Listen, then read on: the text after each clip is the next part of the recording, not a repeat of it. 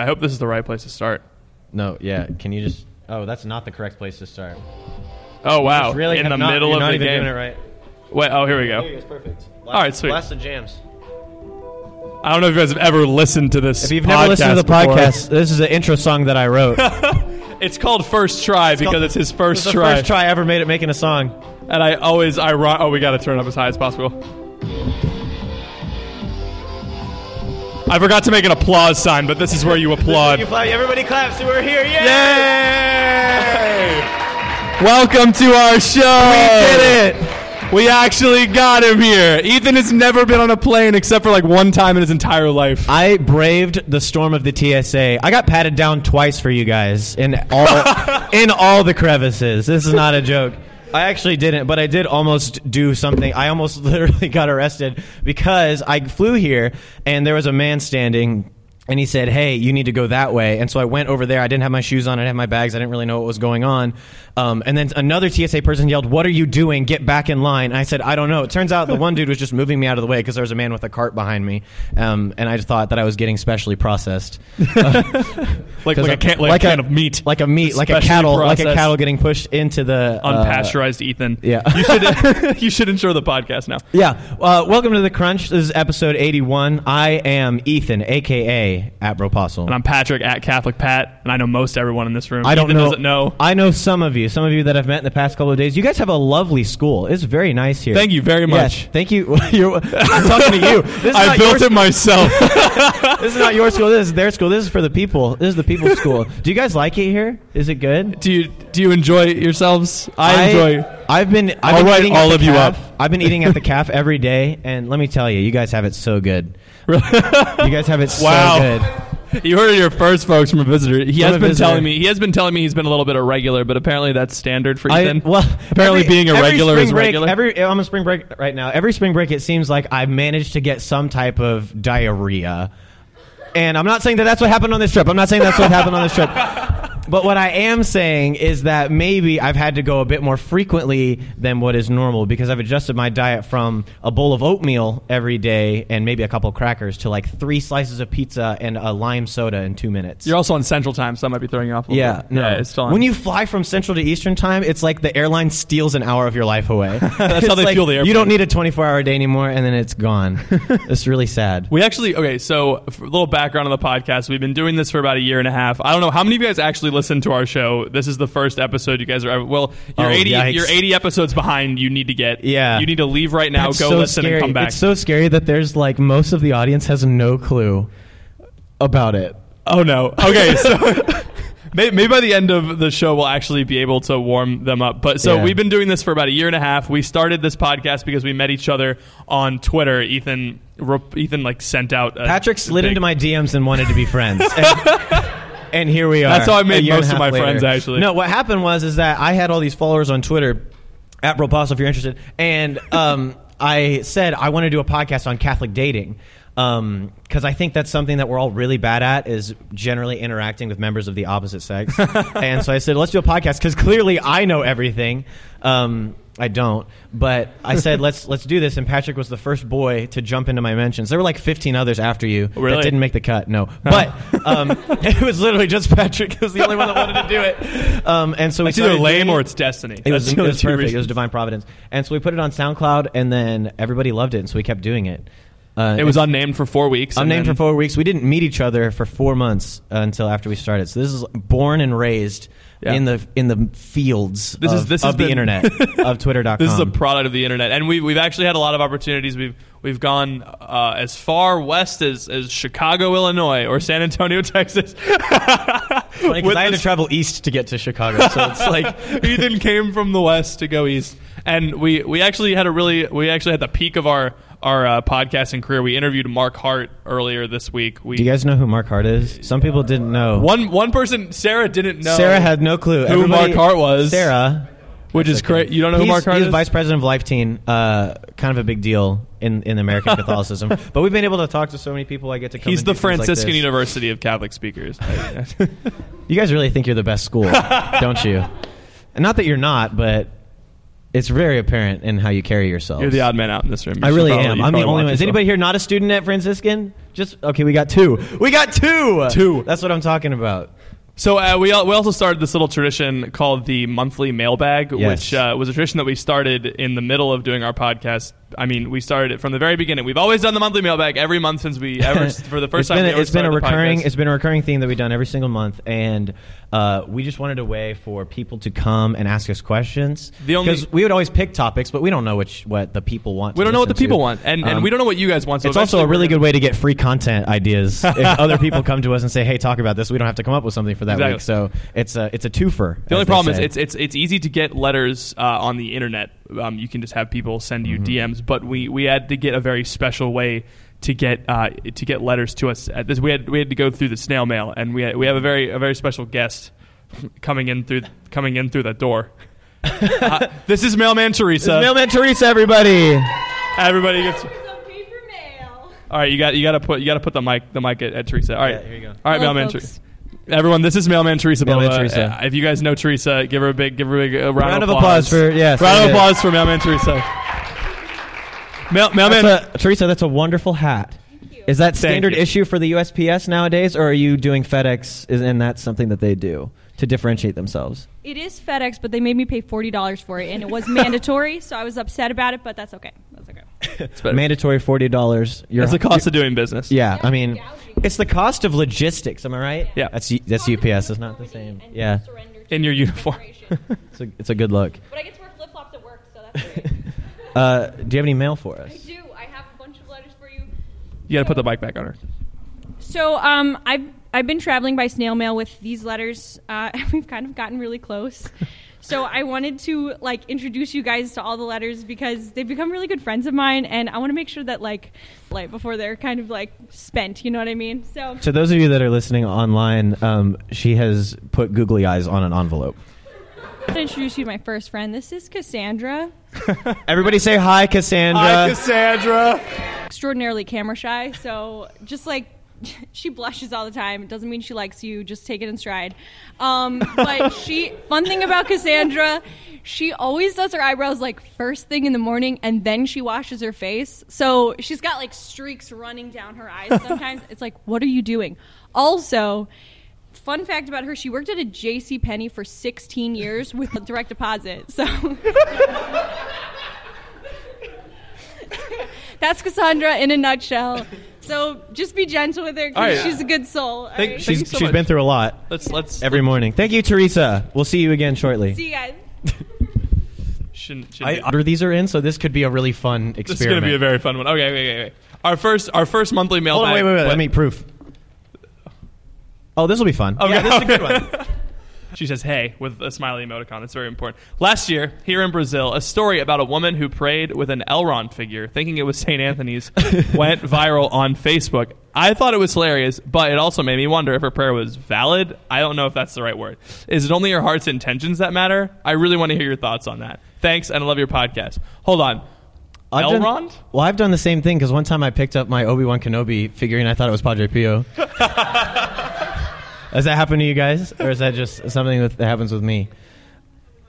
First of all, I think the prayer is valid. Second of all, let's think of all the fictional characters that look like that saints we can pray to.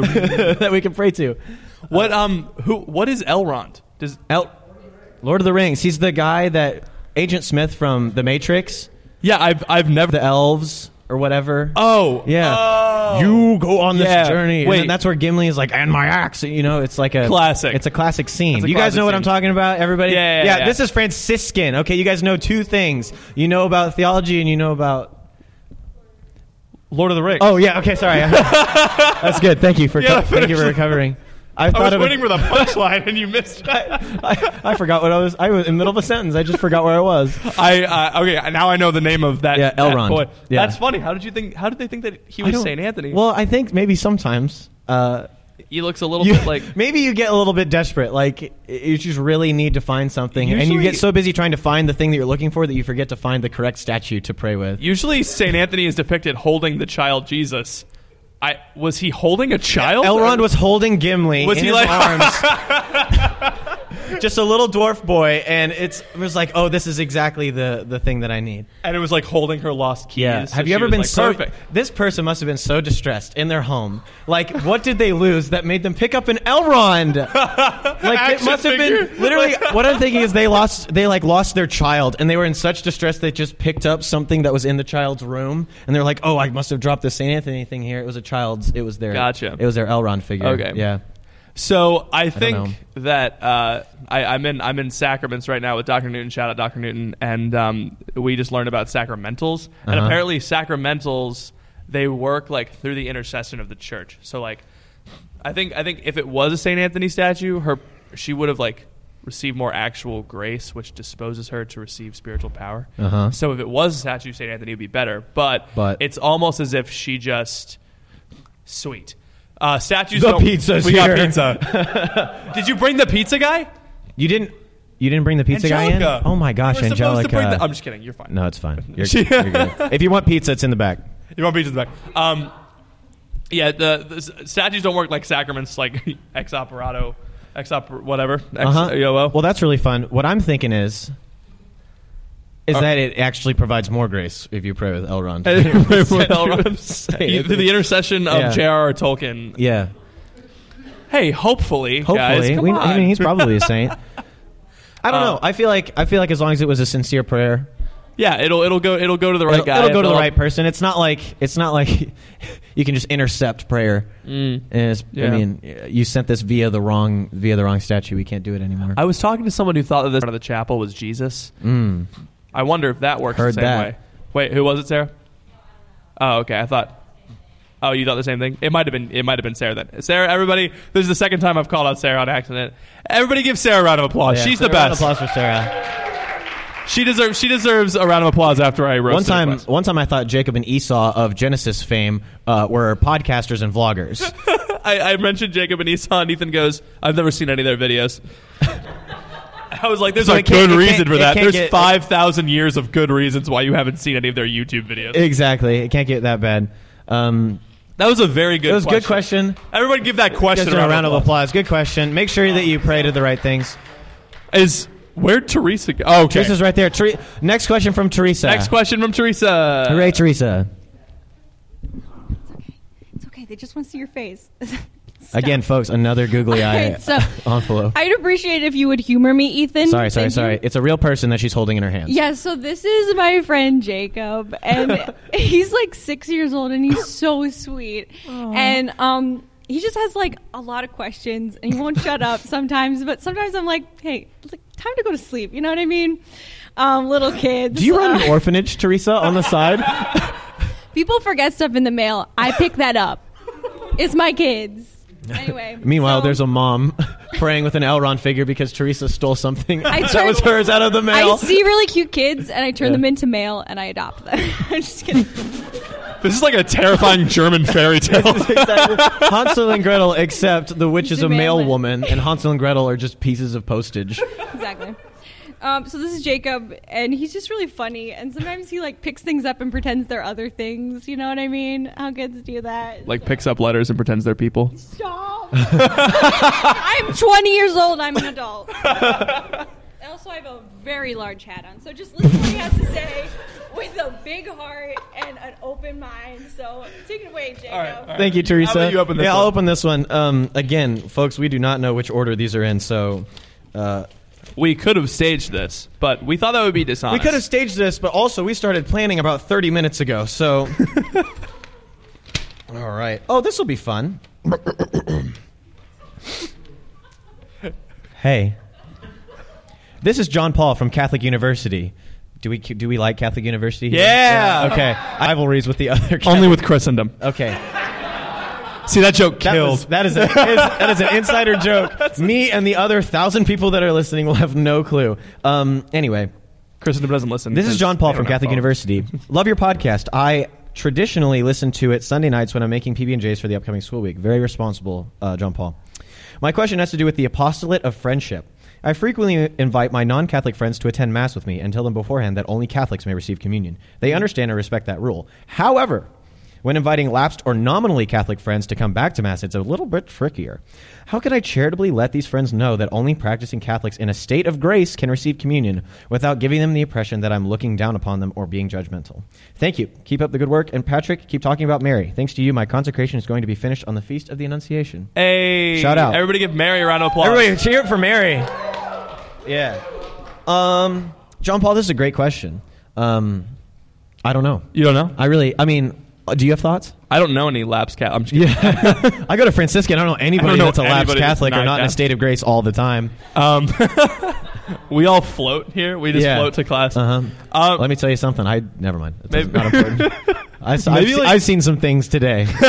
Let's get back to the question. Oh, yeah. I don't know. Maybe like gently reminding them to go to or encouraging them to go to confession. That's step one. And then if they ask, like, if it gets closer and closer. I mean, I'm a big fan of passive aggression. Like, if you passive aggressively be like, hey, like, we should really try and go. It's not passive aggressive, but you just like gently suggest, like, let's go to confession together. That's evangelization. That's really good. And then if they go to confession, then boom, like, they're good, hopefully. And then they can receive, and so at least you have like plausible deniability. The rest is between them and God.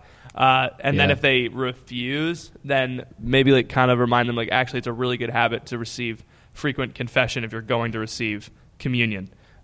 So then they'll kind of like. And if they refuse again and they insist on going up to the confession line, that's when you full body tackle them in the middle of the church. In the middle of the church, don't. In the middle of the church. Lenten linebacker. Shout out Lenten That's linebacker. That's a new Catholic generation. New Catholic generation. Also the homies. Thanks for letting me sleep on your couch last night, Tristan.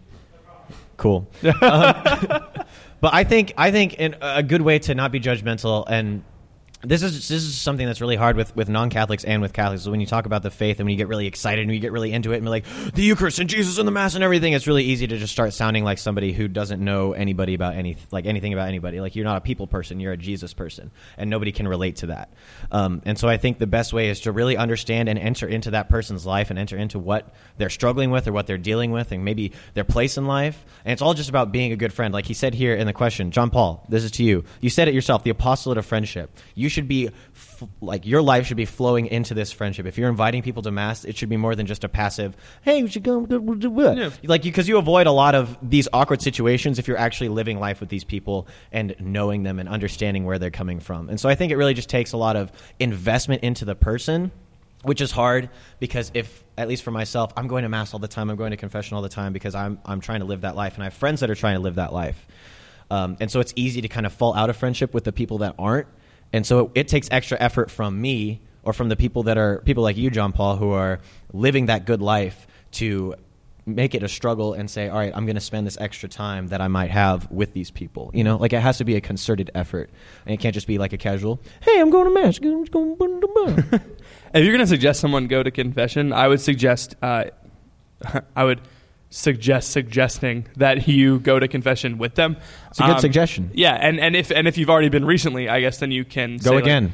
Yeah, go again. There's no way that you have not sinned. There's no way you've not sinned. Or if you're like, man, I went like literally 2 minutes ago, then I guess offer to do their penance with them. Yeah. I mean, it can't hurt. That's like a really creative, way to evangelize.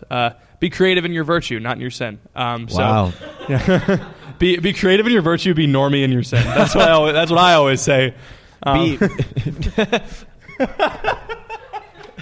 Drill in the streets, and that's a Twitter joke. Nobody's gonna think it's funny. Drill in the streets, Tommy Ty in the pews. In the pews. That's very good.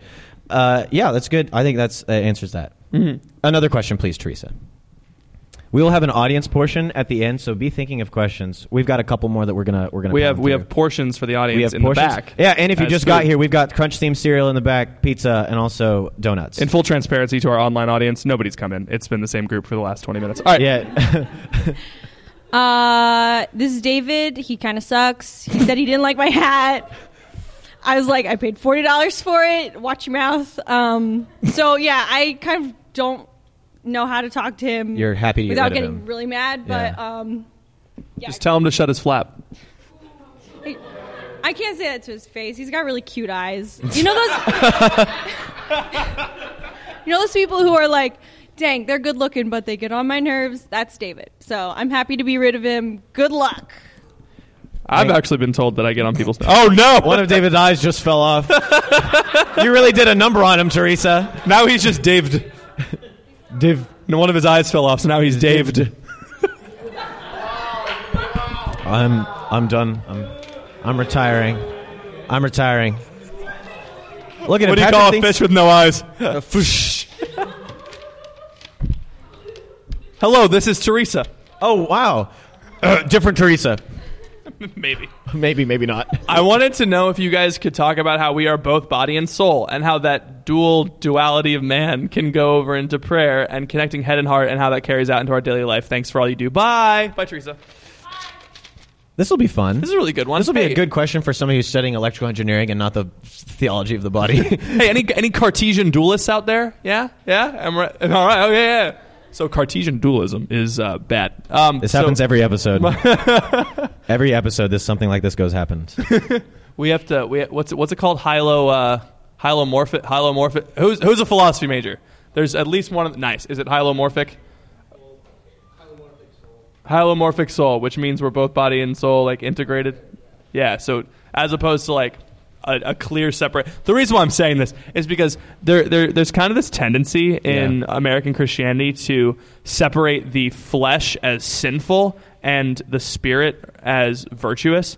But we know from Scripture that's not the case, because the Lord reprimands the Pharisees for purifying the outside of the cup, but not the inside. And whitewashed walls, whitewashed tombs, yeah. Whitewashed tombs, like there's the outside of them is purified, but on the inside they've got dirty bones, dirty boys. So they keep all their dirty laundry. Literally, the Pharisees were some of stinky men. Let me tell you what, they didn't have showers back in that day, and we all suffered. Or rivers. There was no water Nobody back in Jesus' day, so really, if you take all that into account, the miracles were quite fantastic. Quite fantastic. Baptism. Yeah. This is some high quality exegesis right now. So like all of our sin comes from within us. You know, it's not like if you have like a tendency to vanity, it's not because your eyes think you're really pretty. It's because your soul is like unreasonably attached to your good looks. So like you sin with your body, and rightfully so. And rightfully so, because you're beautiful. Have you seen this? Have you seen all of this? I am gorgeous. You in the audience can only see me from the waist up. You online, you just got to imagine. And good luck. You won't even get close. Ethan's calves are choice. I've got some... Let me tell you about my calves for a second. Pause the podcast.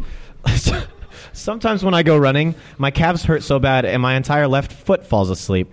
Is that normal? You're running incorrectly. I think I might be. I woke up. We shared a room the other night.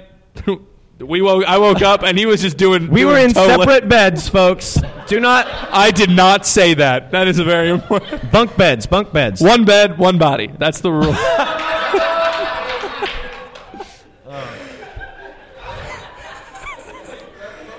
Wow. Is it getting hot in here? Oh man. Okay, so yeah, John Paul II's theology of the body. He warns against Manichaeism, which treats the flesh as sinful, and then he also warns against the sexual revolution, which treats the flesh as like you can't do anything wrong, so do whatever you want. And so we have to find not like a balance between the two, because both are just terrible. They both find their roots in utilitarianism and viewing the body as like just a tool to achieve an end, whether that's sexual pleasure or child rearing. You know, both of those things, if you view the body only as something that's used for procreation, that's basically utilitarian. Right. And if you view the body as something that's only used for sexual pleasure, that's definitely utilitarian. So we need to just throw the whole model out and go with John Paul II's third way and just be like, the body was created to image God. And yeah. I think we can say that for just about anything. Is throw it all out except for what John Paul II said. No, I think you talk about the badness of Manichaeism. I'm talking about the badness of Manichaeism. Mannequinism? Whenever I go into a Kohl's, I get really nervous. They're unsightly. They have no pores. It's not natural. What would they need pores for? Skin. They're what? Yeah, all right. Let's go. Let's move on. I mean, here's the thing. With Patrick answers these types of philosophical questions, I don't have much to add. So I think it's really dumb stuff. I got to talk about my calves. I got to talk about pores. Mannequins. Usually, do you remember the mannequin challenge with those kids were doing? Oh yeah. The Guardian. That should be our new intro music. Is by Ray Shremmerd. That's how you say it. That's how you say it. That's how you say it. Do you guys listen to Ray Shremmerd? No, I feel like there's a lot of hip hop fans. It's again just Tristan. It's just Tristan. Backwards. Ray Shremmerd backwards is ear drummers. Did you know that? What? That's like how they got their name. That's really cool. That's a little bit of early 2016 meme facts for you folks. Shout out the people on the balcony, by the way. The nosebleeds. What's what up? What up, Dan? All hail the matriarch. She loves us. Amazing. Hey, are we going to open an audience portion now or later? I mean, I don't know. I told John Henry to be here so he could ask a question. No, he lost his chance and all of his pizza. So we're gonna open up an audience. Does anyone in the audience have a question? Yeah, let's mix it up. I know I didn't ask you guys to prepare, and we have no plants in the audience. So if we yes, don't have any Peter, plants. Peter has a question. Come here. Let's Peter. hear it for Peter. Everybody hear it for Peter. This is my little. Hey, so this actually because introduce yourself. Oh, sorry. Hi, I'm Peter. Good. Whenever Pat crashed his car, he came to my place. Oh yeah, this is the guy from the car crash. Yeah, that's my little fame in this whole spiel. Okay, so back a few weeks ago, remember how there was the man conference and they were talking about how like our sonship, like they were talking about how like manhood, like we're just men because that's just what it is. I don't know if you thought about that since that day, but like whenever I would think about it, it always seemed like our manhood and our sonship are kind of like two separate things, but are both still unique and are like we're sons and daughters just because like our nature, but then like there's womanhood. You might be a son and daughter. I'm just a son.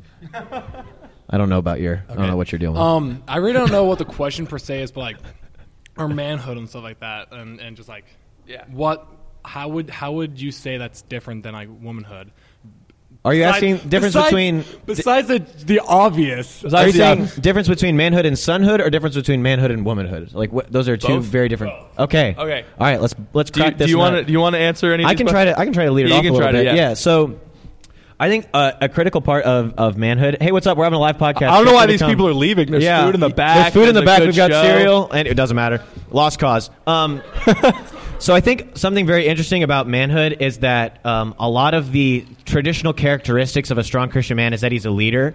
I mean, if you look at all of the Old Testament fathers, it's Abraham who led, and Jacob who led, and Isaac who led, and all these people were leaders. They led tribes and families and all of these things, and it's very important. And nations like David, king, right? Yeah. All these men are leaders, and that's what's traditionally seen as like the good Christian man as the head of the household and all of this stuff. At the same time, we are called to be sons.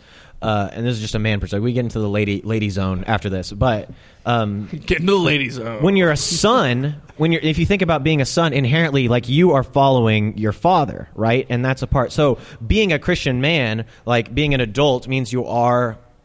You have to be a man, you have to be a father, but at the same time you also have this requirement of being a son, so you have to lead and also follow at the same time. So there's this interesting play of that. There's a tension there. And so I think we talked about this in one of the guys groups that we did at K-State a while ago, and it's about how in order to be a leader, a lot of men are really eager to lead and be a leader, but they're not very eager to follow. And so I think that is kind of something that we as men specifically have to think about is, how are we following Christ? How are we disciples of Christ? How are we, covered in the dust of the rabbi and all of that? What are we doing to increase our knowledge and to increase our humility and have a childlike faith so that we can then in turn lead the people that are being led by us? Yeah. So I guess there's kind of that.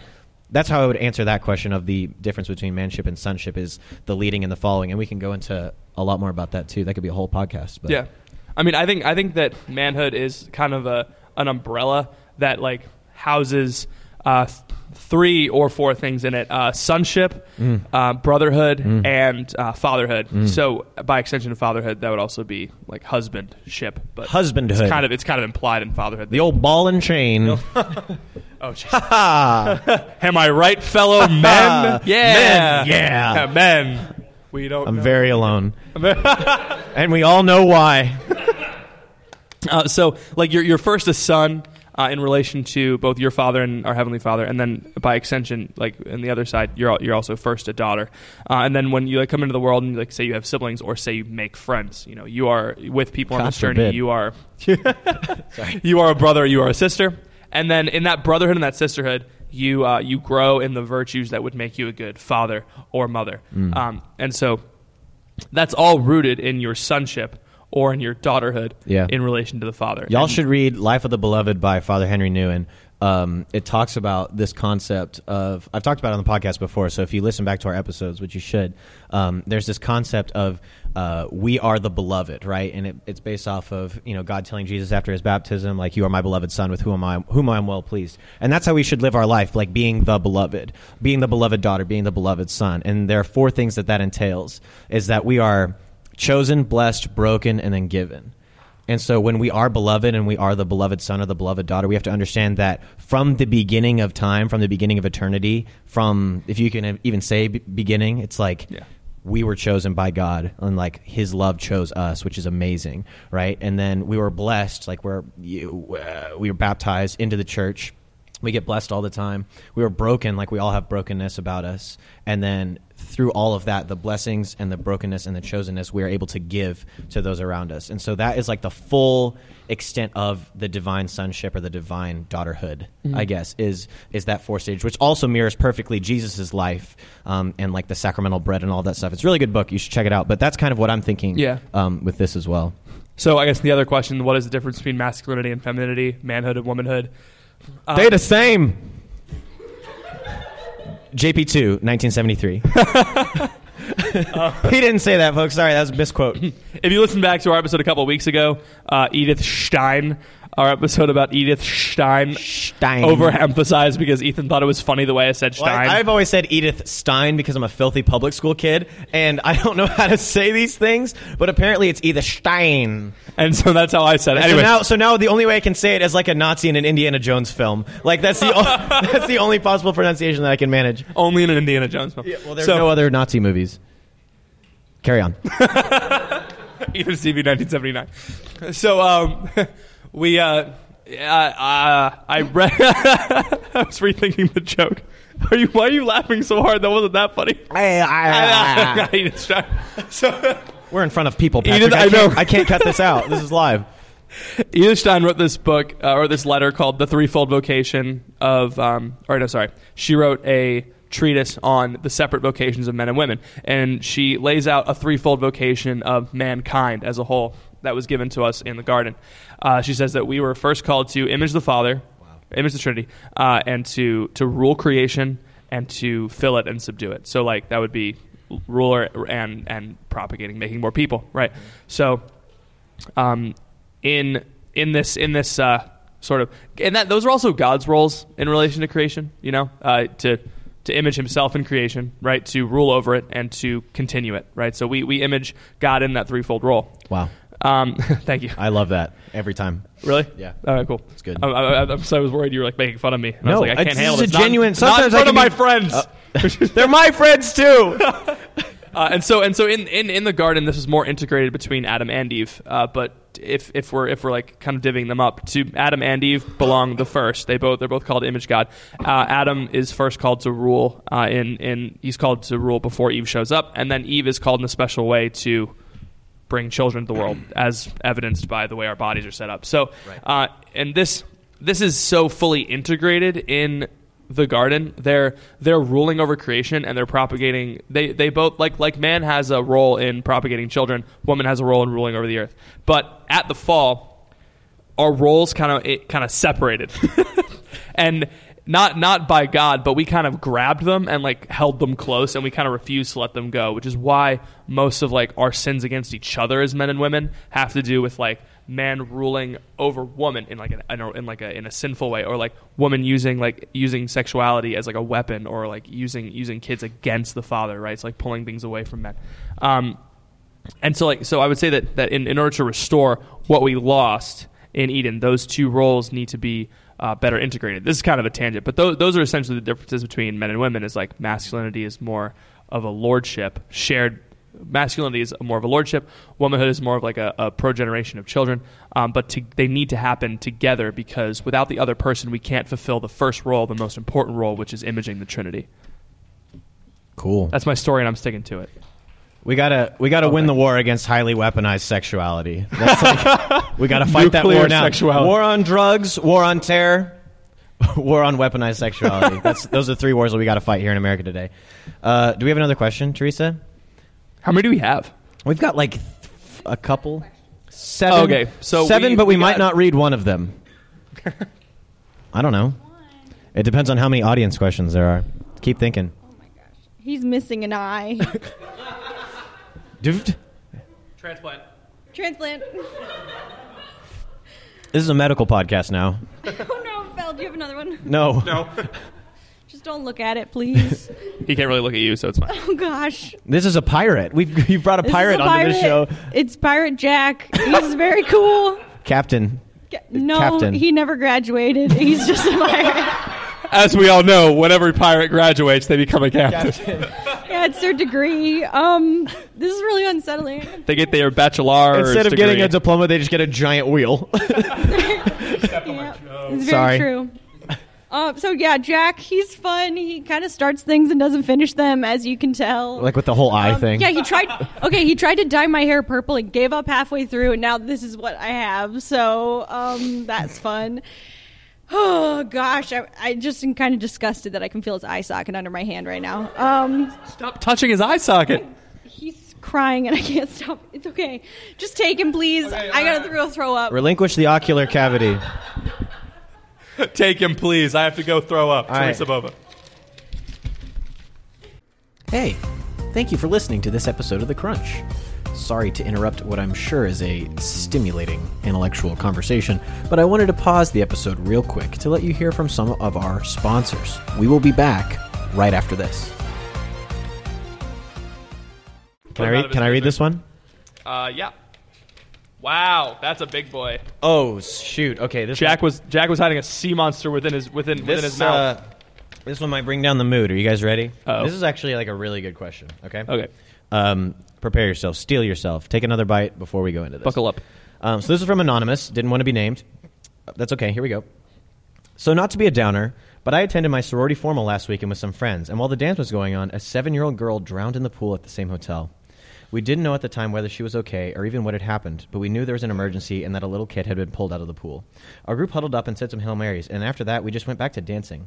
I was really distracted and wondering how the situation was progressing, but I decided that regardless, I should make sure my date and my friends were having a good time and that we'd done our part and it was in God's hands.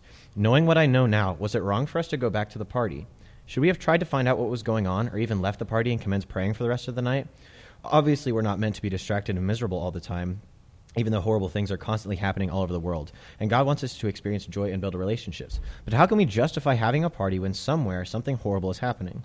Were a few Hail Marys enough? Did they even count if I continued to feel icky and doubtful afterwards? Did we completely fail this little girl? How do I avoid getting overwhelmed with how many prayers the world needs all the time? Just wondering what you guys think. That is such a good question. That is a really good question. That is something that we will not be able to handle in the time that we have today, but... Yeah.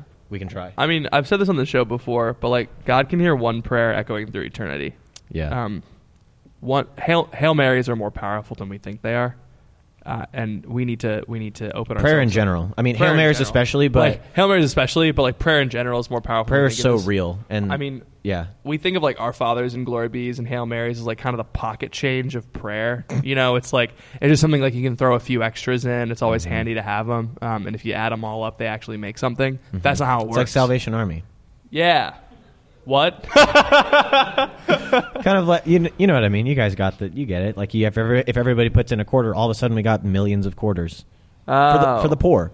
Yeah. You know? Except it's prayers. If everybody just prays one, then we have millions. Anyway. But it's like that if every quarter was actually worth infinite money. Infinite dollars. So Mary has all of she has the entire treasury of grace within her. Yep. But the treasury of grace is infinite. So she has all of this. Full of grace. She has all of this grace to give and like asking for it and like being earnest, because your personal disposition is what really like pumps up your prayer. You know, if you think, why are you laughing at me? You said pump up your Pump prayer. up your prayer. Pump up the I jam. can't. Alliterations Pump it are up. funny. Pump the jam. Why? It's like a funny song by Tektronic. Back in the day. It was in Space Jam. You guys remember. You guys saw Space Jam, right? Anyway. This is the second Space Jam reference you made today. Ladies and gentlemen. I'm not doing it again. Keep going. That's really what that's really it. It's like those few Hail Marys. Are those few Hail Marys enough? Like that's something that we can get trapped in when we pray. Is like, is the little bit of prayer that I do enough? And it's like, well, I mean, the short answer is like, well, Maybe it's likely. I mean, if it's not enough, it's not because of the prayers themselves. Right. You know what I'm saying? And I think that's the easier part of the question. Not that you intentionally took the easier half of the question, but the other half is like, how are we supposed to feel and react and think about it when something like that happens? Because we can constantly get stuck in the trap of, all around the world there's sex trafficking and pornography is this huge industry that's like taking over people, and there's Syrian refugees, and this is happening in the U.S. government, and like abortion and all this stuff. Like we can get, if you really start to think about it, there's a lot of stuff to be weighed down by and depressed, and rightfully so, because I mean the world sucks, and it's not a good world sometimes.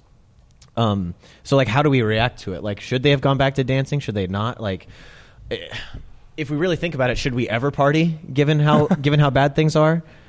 Like, how do you even react to something? Like, I mean, I'd like to know things? in that specific instance. I mean, what would the alternative have been? You know, like, I mean, there was a lifeguard there. Yeah, I mean, there was a lifeguard there. Like, someone had called. If I had been there, I would have made sure that someone had called 911 before I like really left, because don't be a bystander. But I think at the end of the day, it's like understanding that Christ's sacrifice is forever. And knowing that like we've already won the war. We might be losing individual battles, but we're winning the war. We already won the war. Jesus. You may have won the battle, but I will win the other battles. That was an Office reference. Thank you, Teresa. That was a good. I forget that Ethan doesn't. I don't watch The Office. Sorry. But that's the important thing to remember, is that like through Christ's sacrifice, there's always hope. There's always joy. There's always something to look forward to and something to cling to, even in the face of the most deplorable, just nasty, awful stuff. Yeah. Which is hard. You can tell somebody that, like, oh yeah, a little girl just died. Be hopeful. Like, just gives you a nasty pit in your stomach, like, to even think about that. But that's something that we each individually have to come to terms to, like in our own way, through our own prayer, with the help of God's grace, of course. Mm-hmm. That's what I think. I hope that answered the question, anonymous asker.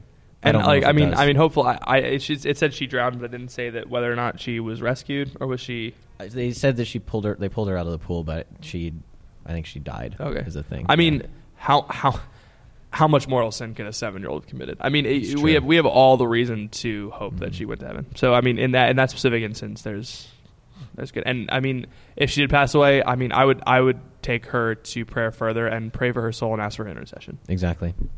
Boom. That's the best way to look at it. Yep. She's a saint. We did it. Boom. Does anybody have audience question?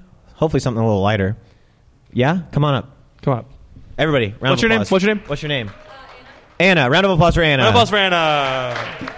Actually, my question was still just as a little bit pessimistic, but can a Catholic, could you still be Catholic but very pessimistic? No. I don't know. What is pessimism? I mean, in terms of things temporally, maybe sure. I feel like I'm pretty pessimistic, and I'm still kind of Catholic. Yeah, you're pretty pessimistic. I'm pretty pessimistic. Yeah. This sucks. As long as it's not eternally pessimistic, because that's so hard. I mean, obviously you can still be Catholic because Catholicism is not dependent upon your mood or personality or your disposition towards things. Or personality. If it was, we would both be. We would be outsies. We'd be outsies right away. I think if you tend to look at things, again, this kind of goes back to what we were talking about before, is like knowing that the war has already been won, and we have no real reason to despair for any longer than what is justified given the circumstances. But if we look at things through the lens of Christ and joy and God's love and all of that, like, it's really hard to be pessimistic.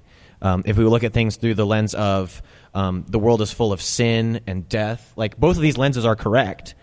It just depends on which lens you're going to choose, and which lens is going to be better at bringing the faith to others, and which lens is going to be better at bringing you closer to God. So I would argue that pessimism, while you can probably be a Catholic in good standing as a pessimist, I would argue that's probably not the best way to spread the faith and grow in the faith. Does that make sense? Yeah. Feel free to disagree. Counterpoint. I would think that there's two ways of looking at what pessimism is. Like, well, is pessimism thinking that something bad is going to happen all the time, which is not as bad as pessimism in the sense of, like, every bad thing that happens, you feel like it's the end of the world. It's like, oh, this is the worst thing. Period. That's despair. Yeah. And Despair is the antithesis of the virtue of hope, which is one of the most important virtues. It's a theological virtue. Whoa. Uh-huh. Ethan, do you go to Franciscan? I don't, but... What? Everyone give Ethan a snap. I've learned so much in my time here. Y'all rub off on me. That's really what it is. Y'all so smart and good. I know the other ones, too. What other ones? The other theological virtues. What are they? Charity. Uh-huh. Joy. Faith. Yeah, I got it. There you go. Good job, everybody. Yeah, you're totally right. Thank you. I think on the flip side, optimism all the time is not healthy either. If you never think that anything's going to go wrong, I hate you. That's super annoying. Resting blessed face. What? Yeah. Inside Out. It's like the movie Inside Out. I totally just came up with that originally. That was my first thought. The microphones are pointed this way, Anna. Because this is a trap that I think we can fall into, and at least one that I've fallen into a ton of times myself, is that listen here. Are you about to stand up on the chair? I almost did. And this is something that I fall into. It's so easy is that like, oh, my faith is real. God is real. He's working in my life. The sacraments exist. All this stuff, like grace is coming to me. I have no reason to think anything is ever going to go wrong, like, which is kind of dumb. I get so jazzed and so excited about what God is doing in my life and in my friend's life that I kind of get blinded to the reality of the life that I'm living. And that's something that I've just had to become more aware of. And it has to be tempered. It can't be all one direction or all another direction. It has to be like a balance, which is so hard because having a balance is the answer to almost every single question like this. It's like, oh, you got to be balanced. But it's also a fallacy sometimes. False dichotomy. Yeah, well, I mean, there's like a fallacy, like thinking the balance between two extremes is the right answer just because it's a balance. Right. I read that. That's not what I was trying to say. I was making a legitimate point. Oh, good. Maybe I didn't. I don't know. No, I'm saying it's like yeah, it's the answer to everything, and it's also sometimes not. It's like, oh, that is tough. Does that make sense, though, what I'm saying? Yeah. Okay, cool. I mean, I like it. I mean, we have a live audience. You could ask, too. Yeah. Does that make sense? Yeah. Oh, sweet. We're getting thumbs up. I love this, because now when I ask, does that make sense? It's like actual live There's actual like live feedback from people. We can read the room, and we can tell. Another question from Teresa, maybe. Bring it on. Who's this? I'm sensing a pattern. Oh, there's eyes on this one, too. Who knew? They all have eyes. They're watching us all the time. Okay, so this is Claire. She likes to be on her phone when her mom is trying to talk to her. And sometimes I'm like, Claire, oh, what is your deal? And she has no idea what she's going to major in. She's undeclared, and she's a third semester senior. She's undeclared? Did you just say that? Yeah, she like... Of course I said it. It was low-hanging fruit. So mad. That was the bottom of the bunch of bananas of jokes. Uh-huh. Thanks, Pat. Thanks for giving us the best, you know what I mean? Uh-huh. So yeah, just that's Claire for you. She's kind of vanilla. She's cool, though. Treat her nice. I feel like I've been on a date with Claire, or a girl very similar to Claire. Do you frequently go on dates with women who won't stop texting while you're trying to talk to them?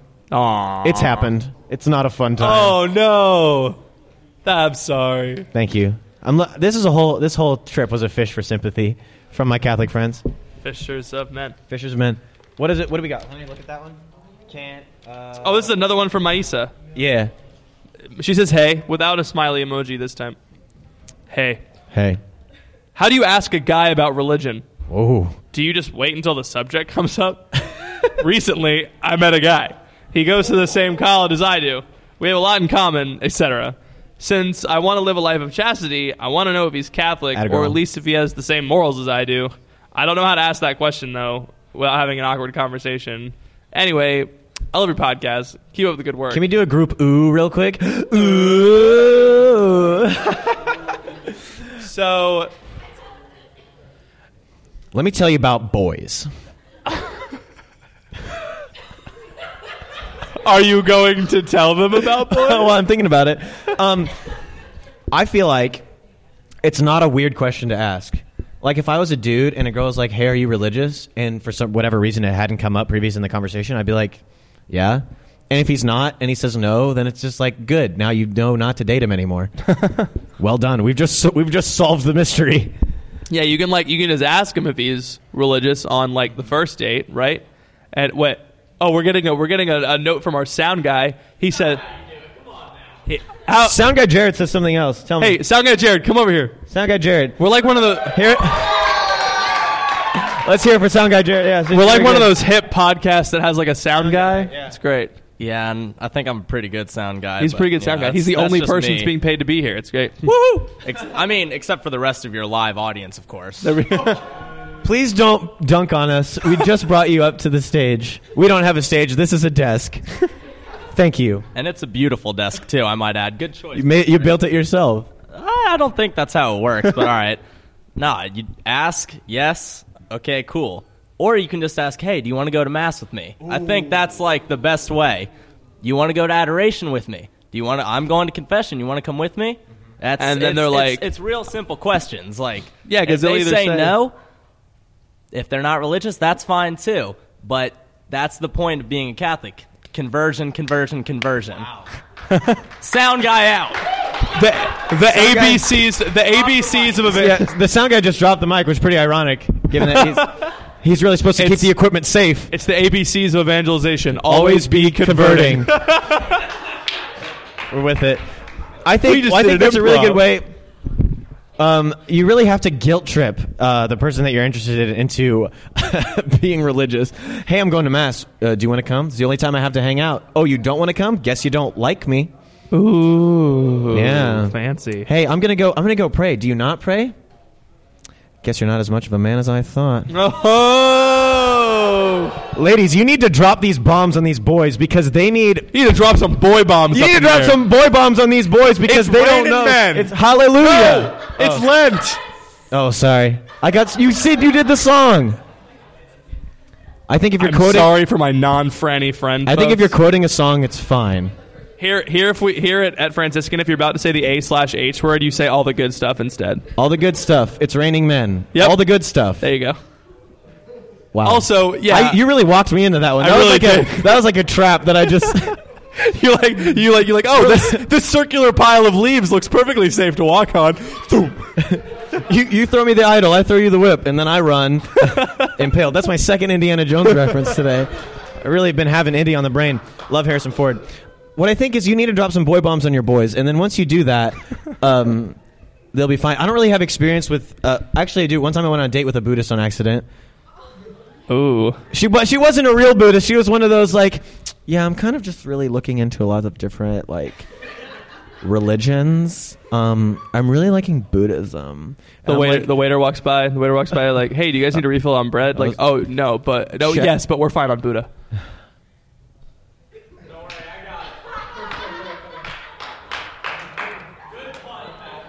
Was that like butter? Like yeah, it was up butter. Yeah, that was good. What's up, Buddha? You could have done like, do you want any cheese with your bread? You say, yeah. Can I get some Buddha? This is Gouda is a cheese. That one worked less. I did. It did. Finish your story about your relationship woes. It wasn't really a relationship. It was just kind of like we went on a date. I put crickets in post. We'll put crickets in post. That's fine. We'll fix it in post. What? Anyway, have you ever dated a Buddhist? No. Well, wait. No. Phoebe, you sure? You're not. Are you a Buddhist? Okay, yeah. No, I don't know. I think if you're really invested in this boy, and you really want to call him higher, then you just got to start doing it. Ladies, I don't think women understand how much power they have in this romantic realm. What are you doing? What are you cutting it off for? You said if you really like this guy, you just got to start doing it. And I was like, no, stop. That's not what I mean. That's not what I mean. Renee got it in the back. David got it. Everyone's nodding up in the back. People are just going to take clips from this and cut it out and then slander my name so bad. But what needs to happen is these ladies don't understand how much power they have. Is if you say, boys, I'm going to Mass, either come with me or don't, they're going to be like, and then like, all of a sudden they'll trip their way into converting. Yeah, literally they're gonna face plant into the church and stumble into the lobby with. There are many ways to Christ. Honestly. Stumble into the lobby with a breast pump attached to their forehead, being like, I'm ready to serve. That's a reference to a tweet. You can't reference Twitter in a live show. It's a tweet that I made. It's my own. It's a self-referential tweet. Any questions from the audience? Come on up. Let's hear it. Miriam. Everyone give Miriam a round of applause. Miriam, a round of applause. Miriam's in the show. Miriam, come up here. Hey, your name means sorrow. Did you know that? I did know that. No way. Bitterness. It's my birthright. refer to the pessimism question before. So my best friend asked my priest this question, and he never gave her an answer. So you came to the next best thing. It's a really weird question, but we'll take it. So let's say that Vulcans exist. All right. Obviously, Vulcans have the faculty of reason and this free will, which would mean they were made in the image and likeness of God. This means that there could have been a fall for Vulcans, and they would possess original sin. Now, Jesus' sacrifice is once and for all, but he did it as a human, not a Vulcan. Right. So how would Vulcans be saved from their original sin? So the ultimate question is, could aliens exist theologically speaking? Along with everything else. You know, Jared, you already came on once. You can't come on again. That's fine. Just give me a mic. Jared, can you start your own podcast called Aliens, starring Jared? You go to Franciscan. You tackle it. So just because they have a faculty of reason doesn't necessarily mean they would have an immortal soul, right? I mean, that's the problem, is that we don't have any evidence whether or not, because it might just be a coincidence that reason and immortal souls coexist in the same creature, because we're the only creature that have both of those things. So if there was an alien, we would have to, and they had reason, like free will reason, then we wouldn't have a reason to assume they have an immortal soul. But because Christ assumed the form of a human being, and the fullness of revelation occurred in Scripture, so this is the fullness of revelation to God's creation, then I think it's safe to assume that aliens with immortal souls don't exist. Wow, that's bold. Thank you. My hope is that the eschaton will come before we even get close to discovering aliens, so that we don't even have to worry about it. That's a conversation that I'm not willing to have while I'm a human being and alive on this earth. You walk up and Galactar from Megamind is like, "Greetings, welcome to the heavenly feast," and you're like, "Wow, I did not see that think coming." About how good of a surprise that'll be. Like when you die and you go to heaven, and it's just like aliens. And you're like, and Jesus is the worst. Jesus is like, "No, this happens all the time. Come, shush, honey." Like a spider alien comes down, like, "I have an immortal soul." And you're like, "Oh my goodness, Jesus, why would you do this?" You did it. Oh gosh. Yeah, no, I'm thinking that would be so fun. All the spider saints. All the spider saints, reptilian Spindly boys or saints, pronobis. Spindly boys. We think about that though. That would be the best, resurrected bodies. We all just get to run around and play football with aliens. You can't do that in heaven. You can't tackle in heaven. I would assume. It's just a thought. It could be flag football in heaven. Only flag football in heaven. Vatican flag football. Vatican flag football. Yeah, no, I think that pretty squarely answers it. Pretty good question. Yeah, pretty good question. Yeah, that really avoids. I think that's a much better answer than people saying, "Oh, it would just be a Vulcan Jesus." No, that's dumb. Yeah, no, that's definitely not true. I don't like that, because that would mean that Jesus Christ exists in heaven as a man and an alien, which is not. Yeah. We know that's not the case. And then people will clap back, being like, "Well, can't God do anything? He can't do the absurd." So yeah, step up. Anyway, Teresa, you got another bombshell for us? We're gonna drop some big boy bombs. Yeah, okay, so this is the second to last letter. Okay.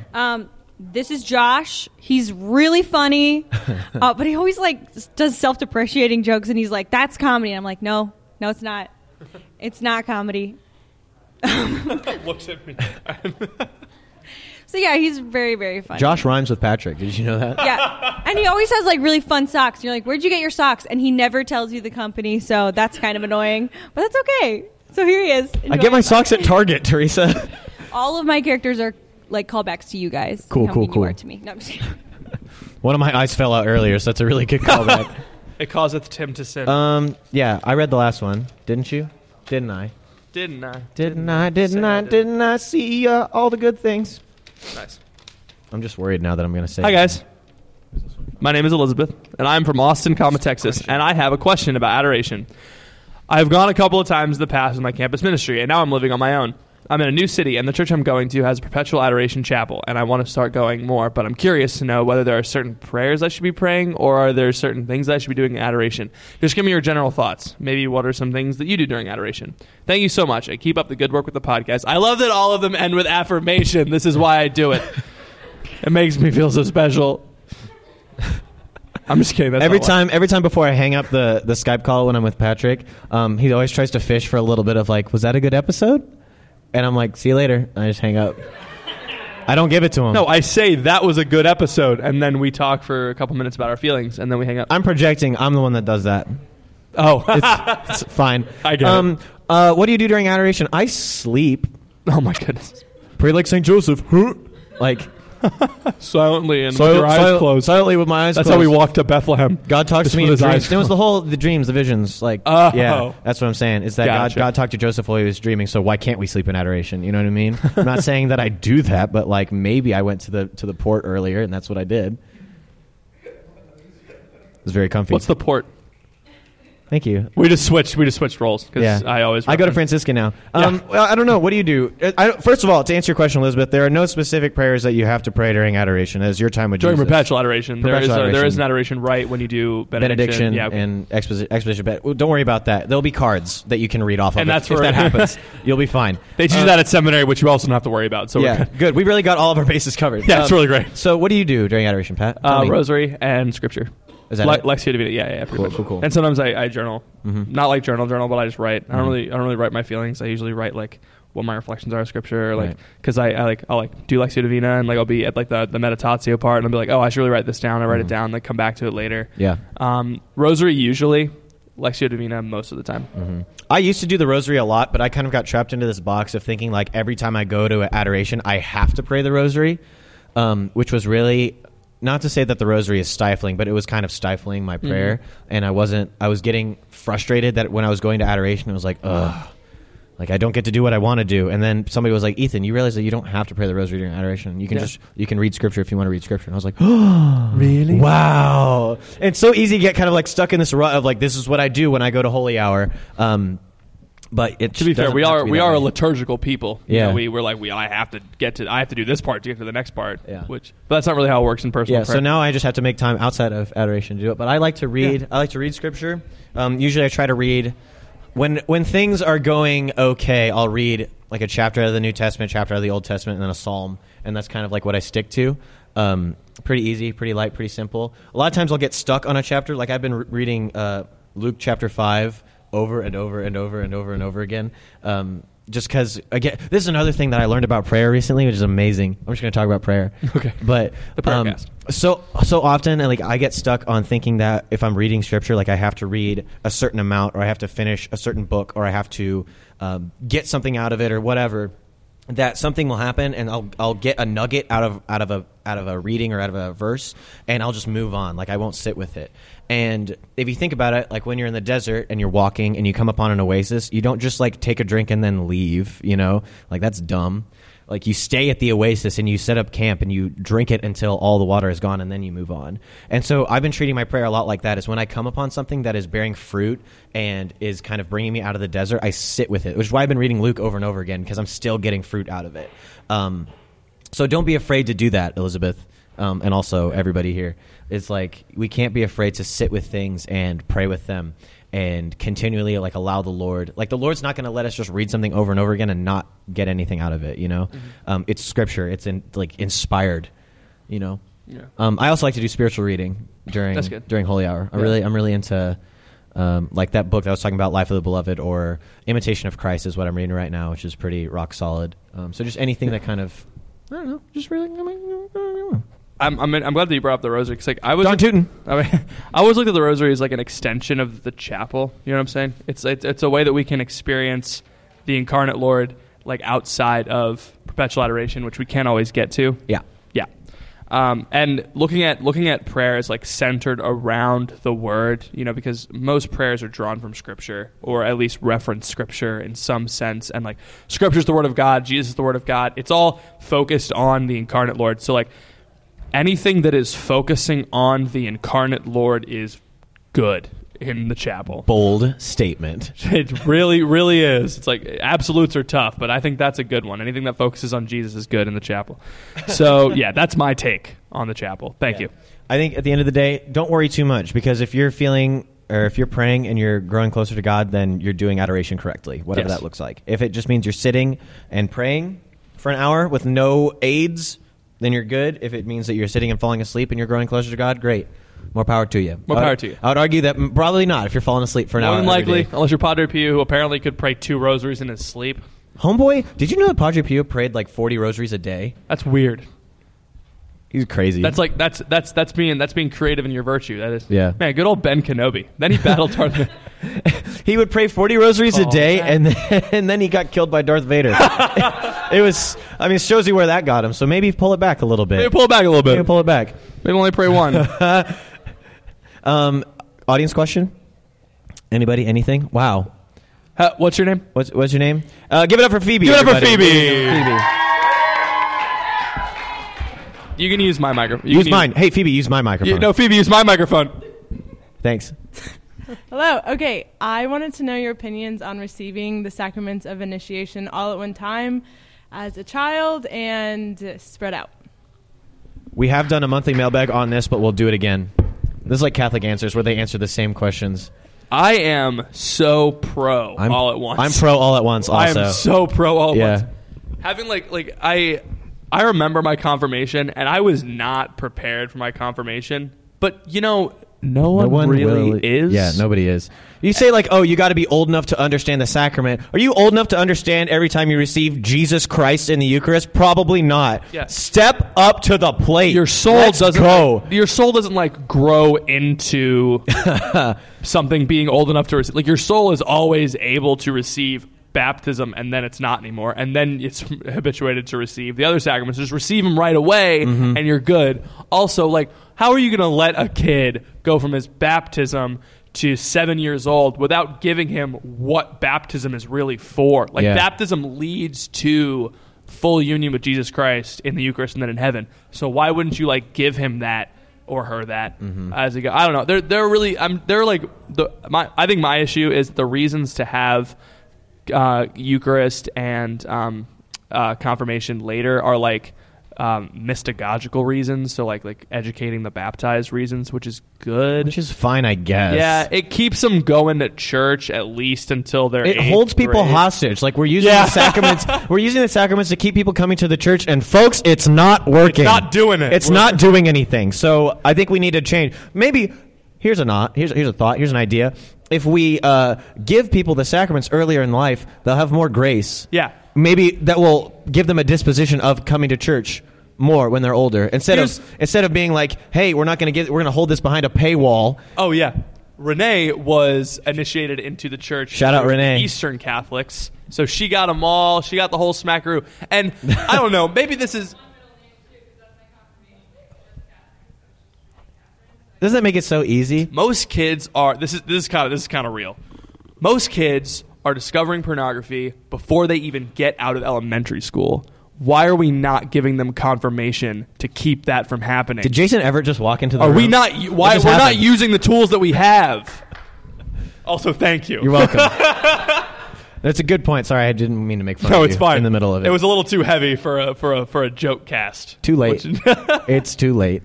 Yeah, that's my thought. That's our thoughts. I think do we have one more thing? Is that the last one? Teresa, lay it on us. And then we can take as many more questions as you guys Teresa, have. lay it on us. And then you can eat the rest of our food, and then we can go to bed. Thank you for laying it on us. Thank you. Teresa, do you have anything to say about this one?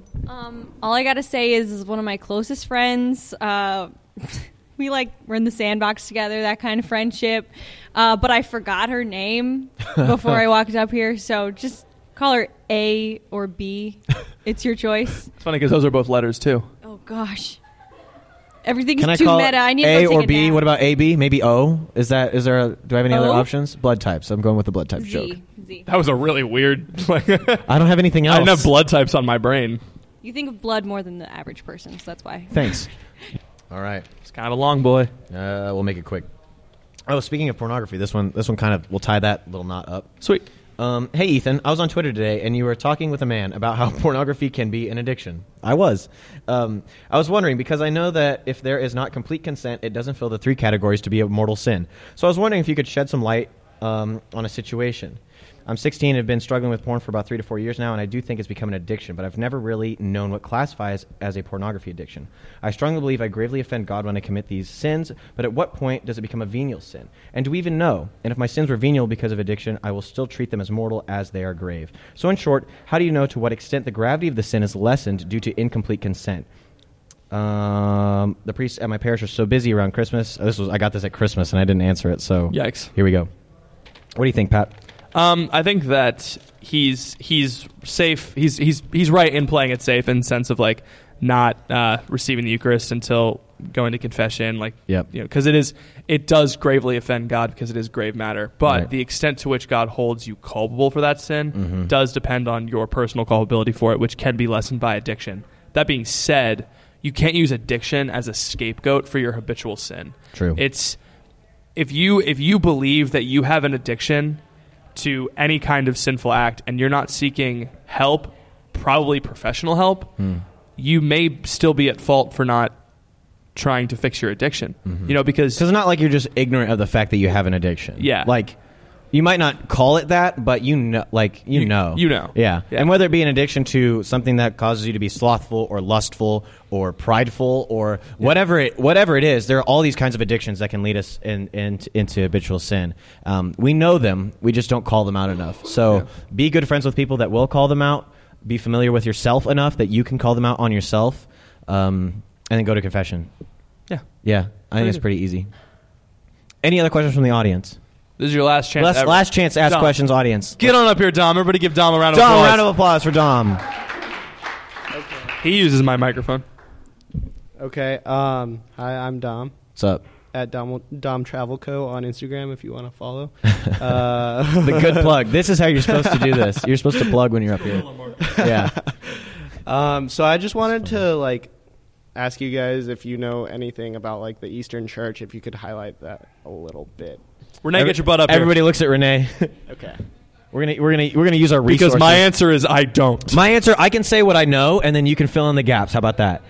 I know about the Eastern Church. It exists. It exists. It's good. There are churches that St. John Chrysostom. There are churches liturgy that are in union with Rome, or in communion with Rome, and they have different liturgies.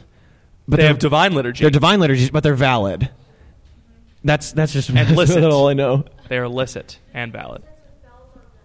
Bell sense. Tell us, Renee. TM. This is everybody. Did we already clap for Renee? This is Renee. Everybody clap for Renee. Everybody clap for Renee. Cool. Okay, cool. This is my microphone today. Cool. Awesome. Pretty close. Yeah. Good. Yeah, it's good. Okay. Awesome. So I guess starting from the beginning, doing some history. This is such a big topic. I don't even know. Yeah, you did a 30-minute video on Byzantine, didn't you? I did, and it was 30 minutes. It wasn't even explaining that much. It was just here's exactly what you're going to see if you attend an Eastern liturgy. Gotcha. Part by part. Maybe give us the 101 crash course. If someone was hey, divine liturgy, good old DL starts in 5 minutes. Yeah. Let me know what's going to happen. Right. The answer is Greek. A lot of Greek. My parish is English, so it'll probably be okay. But yeah. So, there was a split, obviously, between the East and the West at one point, a long time ago. And then eventually, some of those people who split away, or the Orthodox, as we know them today, were actually, we're going to come back and go under the Pope. And so those are the Eastern Catholic churches. But they only have to be obedient to the Bishop of Rome and none of the other bishops. So you'll notice that there aren't many changes in the traditions or the way the liturgy looks. It looks very old and very ancient. That's because they didn't have to implement a lot of the changes that came around with, more than just Vatican II, but just history, which is crazy. So, yeah. So that's some history there. And there's 23 or 28 different rites, and I'm Ukrainian Byzantine rite. Yeah, there's a ton of them. Yeah, for sure. Some of them are only found over in the East, but there are some over here as well. Which is you said you were Ukrainian? Yes, I'm Ukrainian. Nice. Yeah. So. Can you highlight what the spirituality is versus Roman Catholic? Okay, what is the spirituality of the church as opposed to Roman Catholic? Not as opposed to, what but... does that mean exactly? Dom, why don't you come here? It's so funny because John Paul II called the East and the West... Can I have the chair, please? I'm kidding. The general just kind of approach to prayer and how you see God and Wow, yeah. Yeah. Oh, geez. Yeah. I mean, because they're Eastern and Western, both Catholic, both two lungs of the church, as John Paul II said. And it's interesting that way because you can say, well, the Eastern Rite doesn't have the rosary. They don't have adoration. And, everyone goes, they have married priests and crazy things like that, And that's more like an economic thing from, that's a long discussion on its own. Yeah, no, that was not the reason. That's very funny. But there's an acceptance of both traditions that overlap on both sides. So it's okay if you're praying a rosary in an Eastern church, for sure. There's an interesting view on the death of a spouse. The till death do us part. The Eastern Catholics don't believe that. They still believe there's a very special and close bond between the spouses in heaven as well. So there's not like a parting. They believe the Annunciation of Mary. They call it the dormition of Mary, that she just fell asleep, which is interesting. I have to look into history about that, but because I don't remember the detail. But anyway, so there's a difference between that. There's all these little things, but yeah. But the spirituality is the same. The way you see God is definitely the same and really beautiful on both sides. So, yeah. Thank you, Renee. Thank you, Renee. Renee, round of applause. Oh, thank you. And give Dom a round of applause. If you do want to know more, if you listen to the Catholic Stuff You Should Know podcast, one of the priests that does that is an Eastern Rite priest. And so sometimes they have really good, like if you look through, he explains like kind of the history. I don't remember what it's called, what the exact episode is, but if you go on their website and you search Eastern churches, just look through the 200 episodes. It'll come up. It'll filter and come up with all the episodes that they've talked about it. So that's kind of where I've learned the things that I've learned about it. Yeah, that was a really fun little tidbit to end on. Fun little tidbit, yeah. I think we're just gonna close it. Yeah, we're just gonna. I mean, Ethan, it's been so great having you here. This is not a goof or a show. I've really enjoyed having Ethan here. This is like the third time we've ever met in person. This is literally the third time we've ever hung out. Which is crazy. Yeah, and before the other two times were at conferences, so it was like very limited hangoutable time. So it's been great having him here. He's been on his own like half the time, just walking around campus. If you saw me in the JC being like a creepo wastoid, just kind of sitting in chairs and looking at people, I'm sorry. He screams a lot in public. I was singing outdoors earlier. I didn't really mean to. I just didn't have anything better to do because Patrick was in class, and I'm not going to class. Except I actually went to a class. You went to a class. So it's fine. But thank you all for your hospitality. This is a great place. I feel like so many of you are just so kind and welcoming to newcomers like myself. So thank you for that. It's a beautiful charism of this place. Are you going to play the outro music? Yeah, I'm pulling up the outro music. Okay, I'll keep talking. If you're interested, if you like what you heard this evening, this is the Crunch Catholic Podcast. We're on iTunes. We're on Google Play. Tell your friends. We put up new episodes every single Sunday, which is great and amazing. It's usually just us. Sometimes we have a guest like Mark Hart or whoever. This episode is going up this upcoming Sunday? This episode is going up next Sunday. Okay, and Mark Unless Hart, you want it to go up this Sunday. No, Mark Hart is... Mark Hart is scheduled to go up this week. Okay, cool. So, well, we can kick him though. No, we're good. Okay. We're gonna keep him strong and planted. It's just that you said last time that this is it. Never mind. It doesn't matter. So listen to our interview with Mark Hart. It was really great. He almost made Ethan cry, and then Ethan cut out the podcast. Of course, when I cry on the podcast, which I include it every time. He includes it and then repeats it at the end. Yeah. If you want to support us, patreon.com/thecrunch. Also, while you're on Patreon, support New Catholic Generation. The homies, we love them. You might know them better than we do. They've been very hospitable to us as well, making some good videos. Check their channel. We did a couple panels with them while we were here, a couple of other vlog-type videos, which was really fun. Otherwise, after this, I just want to hang out with all of you. If you want to hang out with me, that's cool, but if not, I get it. Yeah. We have snacks, cereal in the back. We've got more milk. There's more pizza left. There's some soda, some donuts. Please take all of it. We bought it for you. We want you to eat it. So just do the outro thing. Just do that. And thank you all for listening. Please pray for us. We'll be praying for you, and we will see you on the Twitters. You're really not. It's not. You need a fast forward. There we go. I'll say it again. Okay. Do it again. I got to wait. This is live. This is the outro music. Thank you all for listening. Please pray for us. We'll be praying for you, and we will see you on the Twitters. Wait for it. Thanks.